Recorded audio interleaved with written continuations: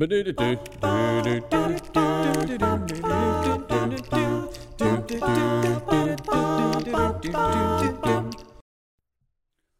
this is Jonathan at pureandsimplebible.com. I'm very thankful that you're with me today.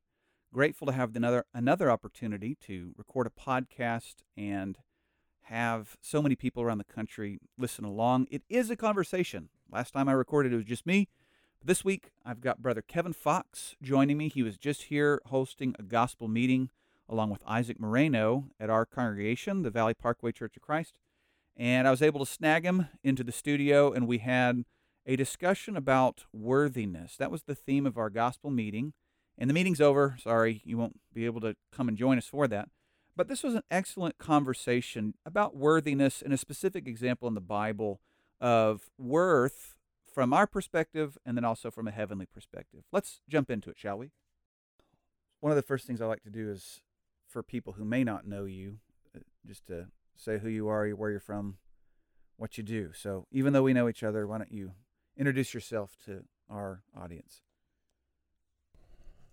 I guess what I'm most famous for concerning this podcast is being the one who administered the wedding vows to Jonathan and Marissa. That's right. That happened just back in a the few olden years days when you ago. had hair. Oh, man. Thanks for reminding me. And here I am preaching without hair and as the older preacher with a younger preacher. Mm-hmm. And I guess now proud husband of Marcy and father of 4. Mm-hmm. And my most important obligation right now is to train up my children. Amen. And I've served the church in Midland and Odessa area specifically for 18 plus years now. Grew up in California, but am a true transplanted Texan. I'm proud of my California roots, and I'm also thankful to live and be a part of the community in Midland. So that tells me you're a Rangers fan then, instead of some California League team. Well, I appreciate the Rangers. I'm thankful when the Cowboys are winning because people in the church are happier. Yeah. So I do root for them, but the Dodgers are still, in my consideration, the best team in baseball. Okay. Thanks for getting that out of the way here Well, early, Jonathan. Yeah, I heard in the ether subscriptions decreasing on my podcast. It's all the Giants fans. Just all you unsubscribe. Giants fans from the Central Valley, please don't send your hate mail to Jonathan Edwards. Please direct it straight to me. We can handle it. Mm-hmm. And we've known each other for many years, decades, and we've traveled internationally together. You were part of the young men preaching at big gospel meetings that when I was not even a teenager yet. It was you and your brother-in-law, Sean Willis, Darren Smith was part of that, and maybe some others as well. But like the young men's nights at the New Year's meeting at Sulphur, any of those big gospel meetings, that was always just such a thrill for me, looking up 5 years at the guys who were the older teens doing that. And I look at it now, and I hope that there's some of that same respect and admiration for, even in the same generation, but just on the younger side of the older, getting to look up at it. So I remember fondly the days back when I could give a 5-minute sermon. I guess looking back at those times, it really was a formative period and exciting to see younger men be trained up now. And it is good to think back to those times. And occasionally when I do think about getting up a message and how difficult it was initially to get up a message for 5 minutes, and then you grow old, get gray hair, and become bald, and you think, how could I possibly give a lesson that's so short? But then you think back, well, maybe it's a good thing to think about how I can just consolidate material into one thing that everybody's going to remember. Yeah. So Yeah. those were good days and good times. Amen. But no, my lesson tonight will not be 5 minutes long, nor will this podcast, I think. Well, you say tonight, so for those that you're going to be listening to this and the real time is over, right? So it'll be in the past, but we're speaking in present tense. You're up at Valley Parkway, which is the church of Christ in Louisville where I work and worship with. You're up helping host a gospel meeting for us this week, a Wednesday through Sunday meeting. We've got Isaac Moreno here with us. Jacob McKitty was going to join, but we're going to have him come back up later on. And so you guys are talking about worthiness is kind of a broad theme for what you want to accomplish. For those who may be intrigued by that, give us a soundbite for kind of your motivation for that. What's the purpose of this gospel meeting for you as the speaker? It's amazing how Scripture defines Jesus as one who is worthy. Mm-hmm. One word, worthy. Worthy, as we think of Jesus, is the one who deserves to be in a position of authority, yet chooses to rule in such a way as to take us who are worthless and sometimes feeling absolutely pointless or purposeless and give us worth. And I think it's easy for us to lose sight of who is actually worthy. And then if we lose sight of the one who is actually worthy, we can have a very misguided view of our worth. Mm-hmm. And the general picture of the Gospels is that Jesus is absolutely the one who is in authority. He is the one who is worthy. Then he proves it, and everyone that he comes into contact with are individuals who might have been cast out or looked on as worthless, right, by those in their society that were, quote unquote, determining their worth. But Jesus elevates them. He lifts them up. So I hope the more we focus on the worth of Jesus, the greater our appreciation can be for who we are, because we sometimes just ask the question. We'll hear different messages as younger people or as adults of who are we, what determines my value, how much am I worth? Just think of that question. How many? Man. I don't know, Jonathan. What do you think when somebody says, "Hey, what are you worth?" What's the first thing that comes to your mind? Assets and how little I have. Yeah, me too. And specifically, What's your net worth? Right. When we refinance our house, and they're like, put all your assets in this column, and all of your debts in this column. Man, that's surreal.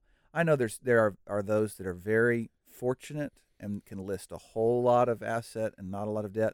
I also know a lot of people who may have absolutely nothing and tremendous debt. We're all maybe on a spectrum of that, but that's a extremely humbling question and process of putting down what you're worth. So as Americans, we, think of our worth as what we get to put down in those columns, and then what the combination sum comes out to. Yeah. But if I'm perhaps a teenager in high school right now or a college student, I might have my worth attached to how many followers I have. That's a good point.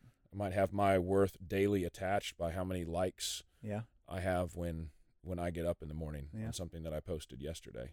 And what's crazy is it's almost as though we've gone through an experiment over the past year and a half with COVID. Right off the bat, in our state and in many other states, our governors and judges and whoever was in charge of the executive orders were saying, stay at home unless you're essential. And that whoever determined what essentiality was, there was hundreds of thousands of people who woke up one day thinking about themselves, I am essential, I am worthy. And the next day, they came to the shocking conclusion they don't see me as worthy. And you want to talk about a spike in identity crisis is recognizing that the worth that maybe you thought or that seemed tangible is washed away. When we come to a realization that our perception of our own value doesn't match up with what other people say, it can become a crisis of significant proportions. Mm-hmm. And in walks depression, Yeah. in walks just despondency, and I think a lot of people have gone through that in the past year or two. Oh, yeah. Because of this deeming who is essential and who is not. And then I think sometimes just having to sit at home and look around and not be distracted by going out and going to do things or experience things that get us distracted from where our real value is. And instead we have to sit at home and stare at those around us, and we wonder, wait, where have I really been placing my value? What is my real worth? And so it's really a time of self-evaluation, and hopefully, prayerfully, we can come to the conclusion that our worth is actually determined by the one who created us. Mm-hmm. Amen. Shocker. Isn't that such an amazing thing that if we realize the one who created us gets to determine our value and nobody else can touch that, then we can go through life with a very humble spirit, a very grateful spirit, right, yet a very confident boldness, knowing that I can approach the throne of the creator of the universe through Jesus Christ, because he's the one who gets to determine how much I'm worth. Yeah, and you get to do that whether your asset column is you've run out of space on the page, or whether you can't even start to write the first item. Is you're flipping a mindset to, I'm no longer the one who's filling this out. God's filled out what the asset is, what the debt is, how the debt was paid. There's some great connections here. Oh, it's incredible, and thankfully, we don't have to determine our value by how many subscribers are on this podcast. But if you do want to subscribe, that really helps get it out. Right? Thank you. I'll cut you that check for endorsing this there's program. the plug. I have one thought, and we'll see if it makes the cut, because maybe it's time to jump into this. But it was helpful for me when I lived through it. So this is one of those lived experience moments that goes along with what we're saying. When we lived in Cambodia, you're starting over. So we moved to Cambodia with 10 suitcases. We had to come home with 10 suitcases that each weighed 50 pounds, right? And in the course of 3 years, you move somewhere with 10 suitcases. You're starting with nothing. But after 3 years, we had acquired a house worth of goods. And we paid dearly for some of those things because we were foreigners, and to get what we thought an American needed to have to be comfortable, we had to pay for it. Well, when we left, you can't take everything with you. You could only take 10 suitcases. And we had garage sales. We had, their equivalent of Craigslist. But at the end of the day before we left, I still had a living room worth of junk, stuff. And my suitcases were filled, 50 pounds each. I had the little hand weight thing, right? So there was not one more thing coming.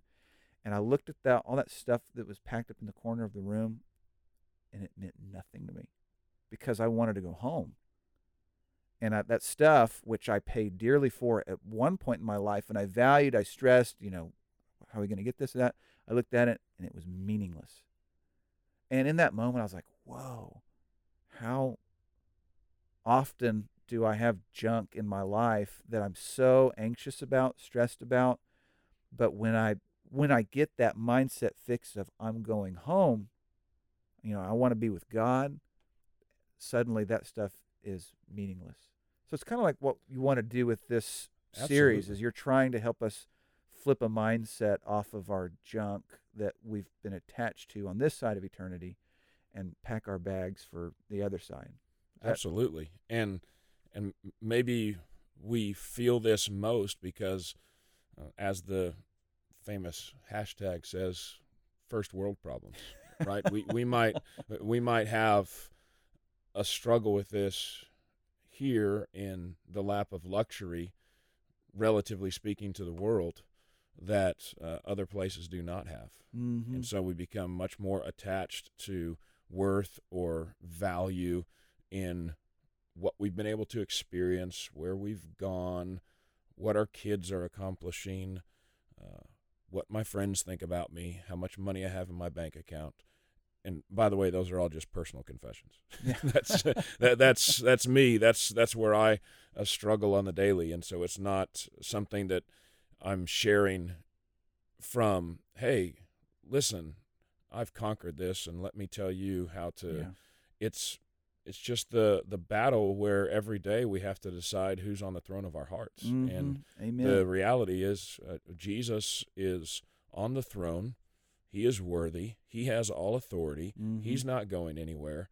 And he's the one who gets to determine my value. And so I might as well live for the things and seek first the things that determine my heavenly worth. Amen.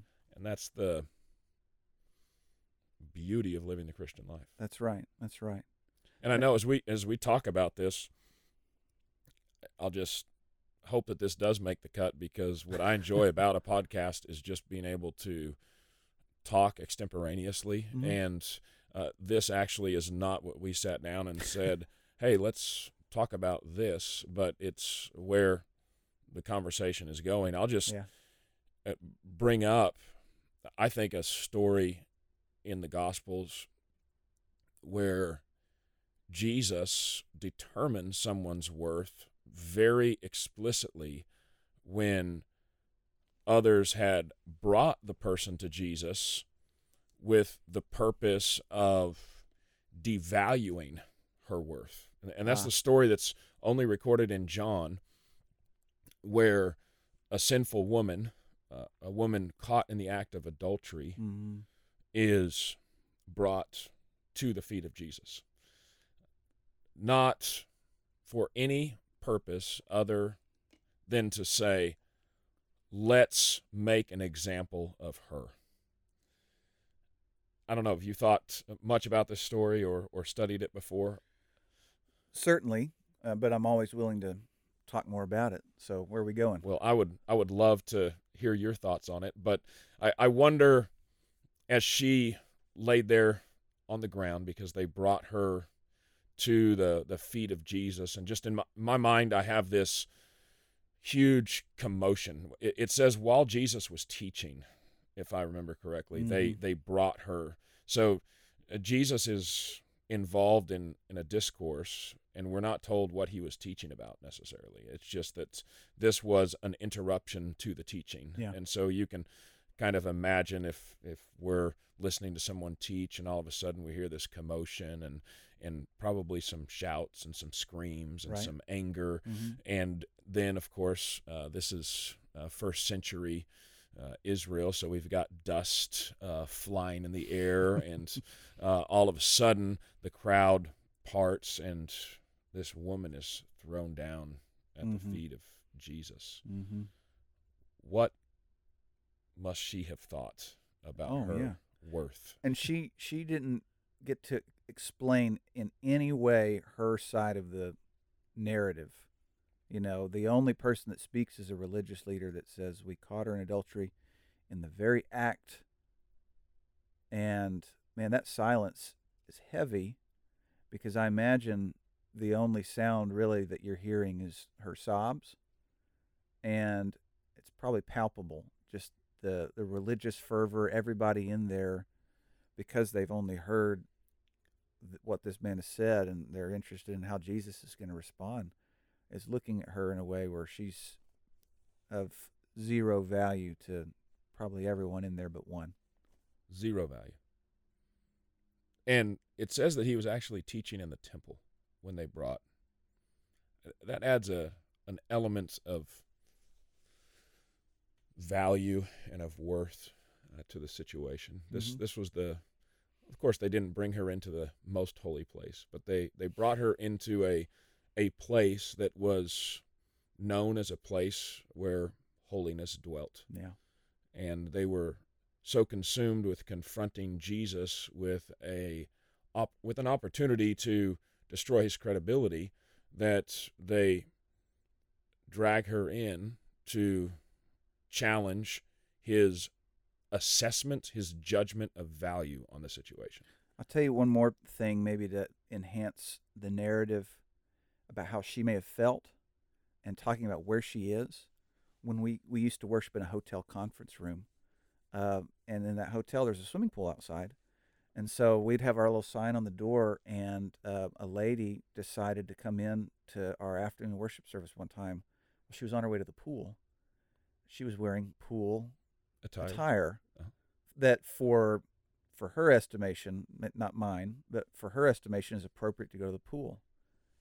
And when she decided to make a detour and go into church, it struck her the moment she walked in that honestly, I can't remember if it was a one-piece or a two-piece or whatever. It's been a decade or more ago. But she looked around and noticed that nobody else was dressed that way, and you could see the light diminish, that she just sank. And thankfully, we had a very gracious person that walked up and made her feel as welcome as she could possibly. But in that moment, you could just see in her body language of, I don't belong here. So you had somebody loving enough in your congregation to walk up to her and say, we value who you are. Yeah. That's amazing. That your value is more than the fact that we might see a difference in our apparel. That's right. And, I can only imagine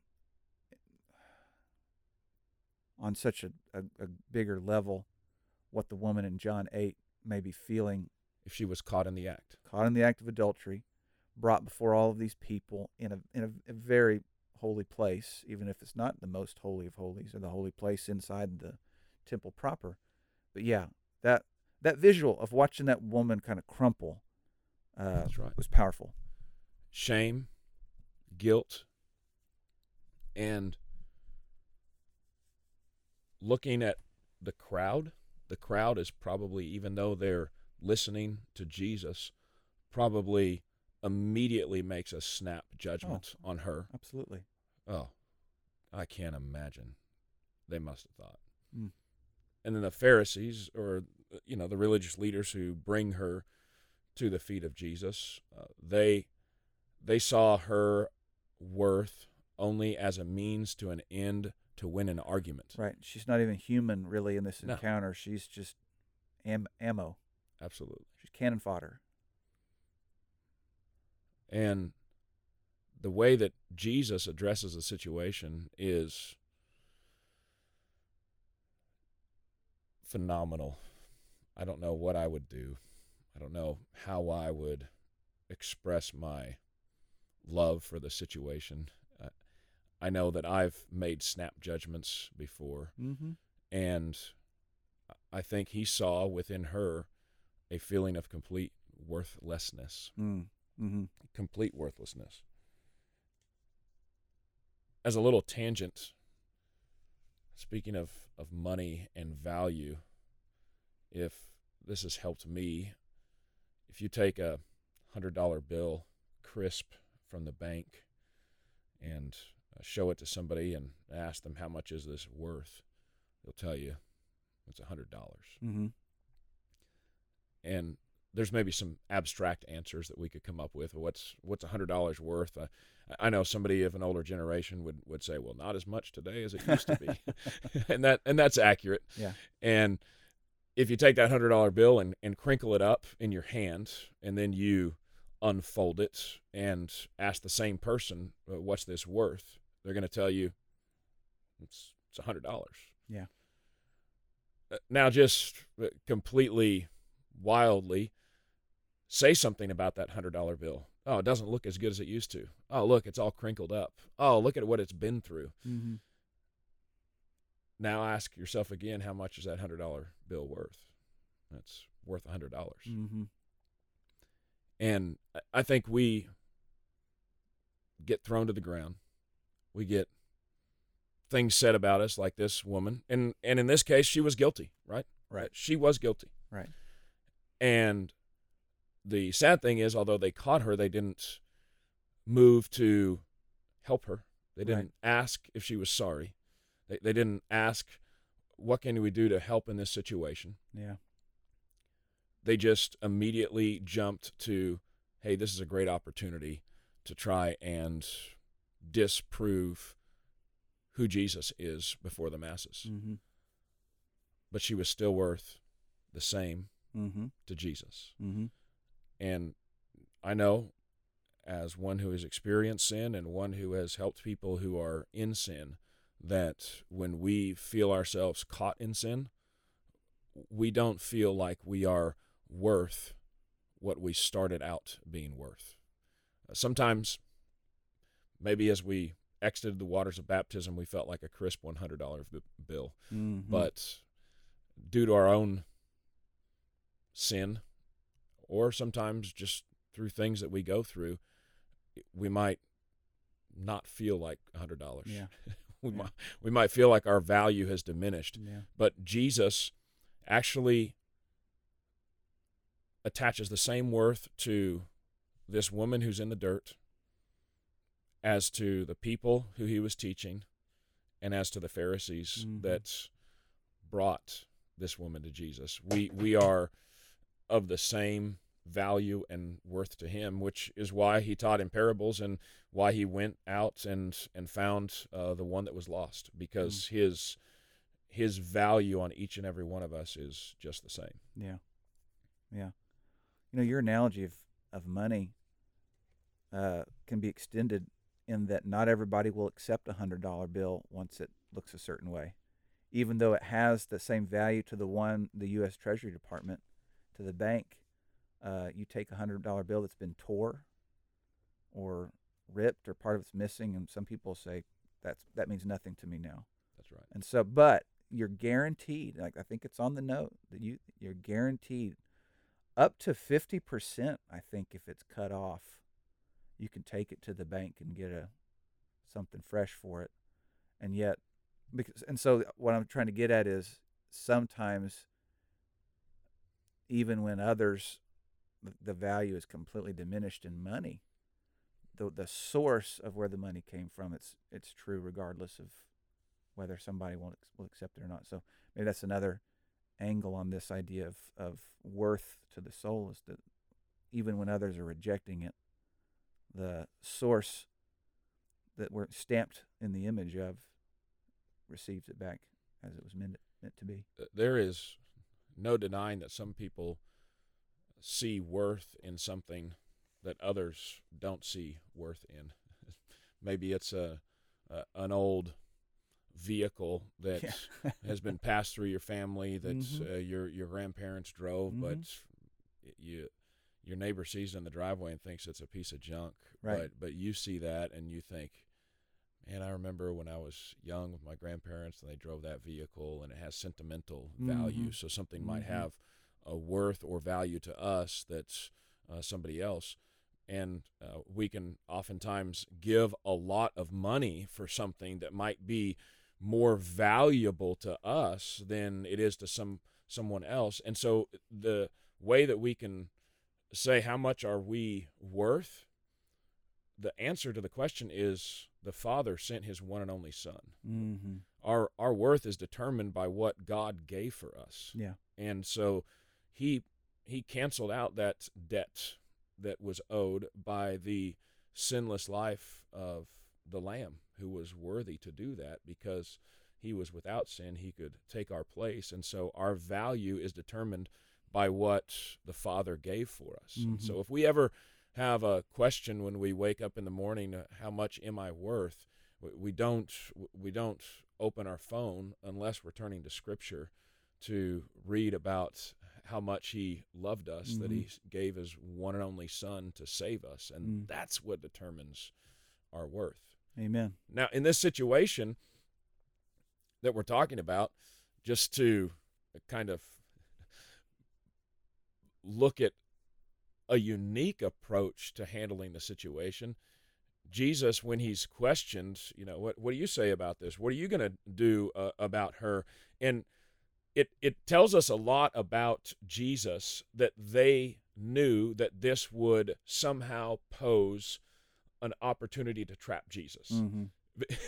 They knew how compassionate he was, and so in John sharing this, I think he's letting us know some insight into the mind of the religious leaders, that they knew if we bring somebody who's caught in sin before Jesus, it's going to potentially pose a conflict between the law, because they knew how compassionate Jesus was. Mm-hmm.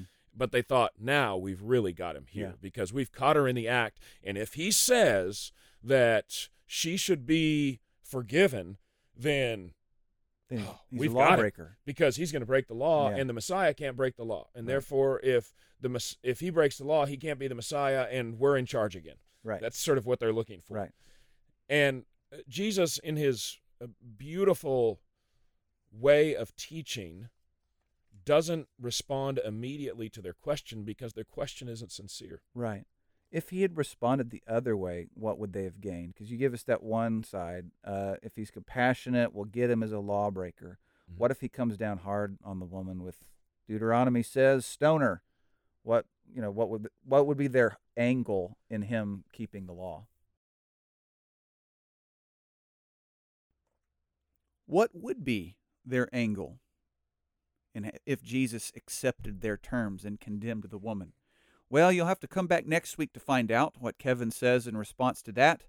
And as we continue in this conversation about worthiness and considering all of the characters in this narrative, all the people, from the woman caught in adultery to the religious leaders to the crowd, I hope that this conversation on worthiness is helpful, just to sit and talk about from the Scriptures the way that we view ourselves and the way that Jesus views us.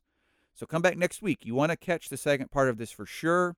I really enjoyed having this conversation with Kevin in studio, and I think you'll enjoy listening to it as well. You know, you can always write me at pureandsimplebible@gmail.com if there was ever something you wanted to hear on the podcast. So if you have a specific scripture or a topic or something from the Bible that you would like for me and a guest to talk about, then please holler at me. Let me know what you'd like for us to discuss. And until the next one is available, you can always go to the website, check out all of the free downloadable resources that are there that encourage and promote Bible study in your life with the people that you care about. So check it out at pureandsimplebible.com. Until next week, this is Jonathan Edwards. Always remember, God loves you very much, and I do too. Lord willing, see you soon.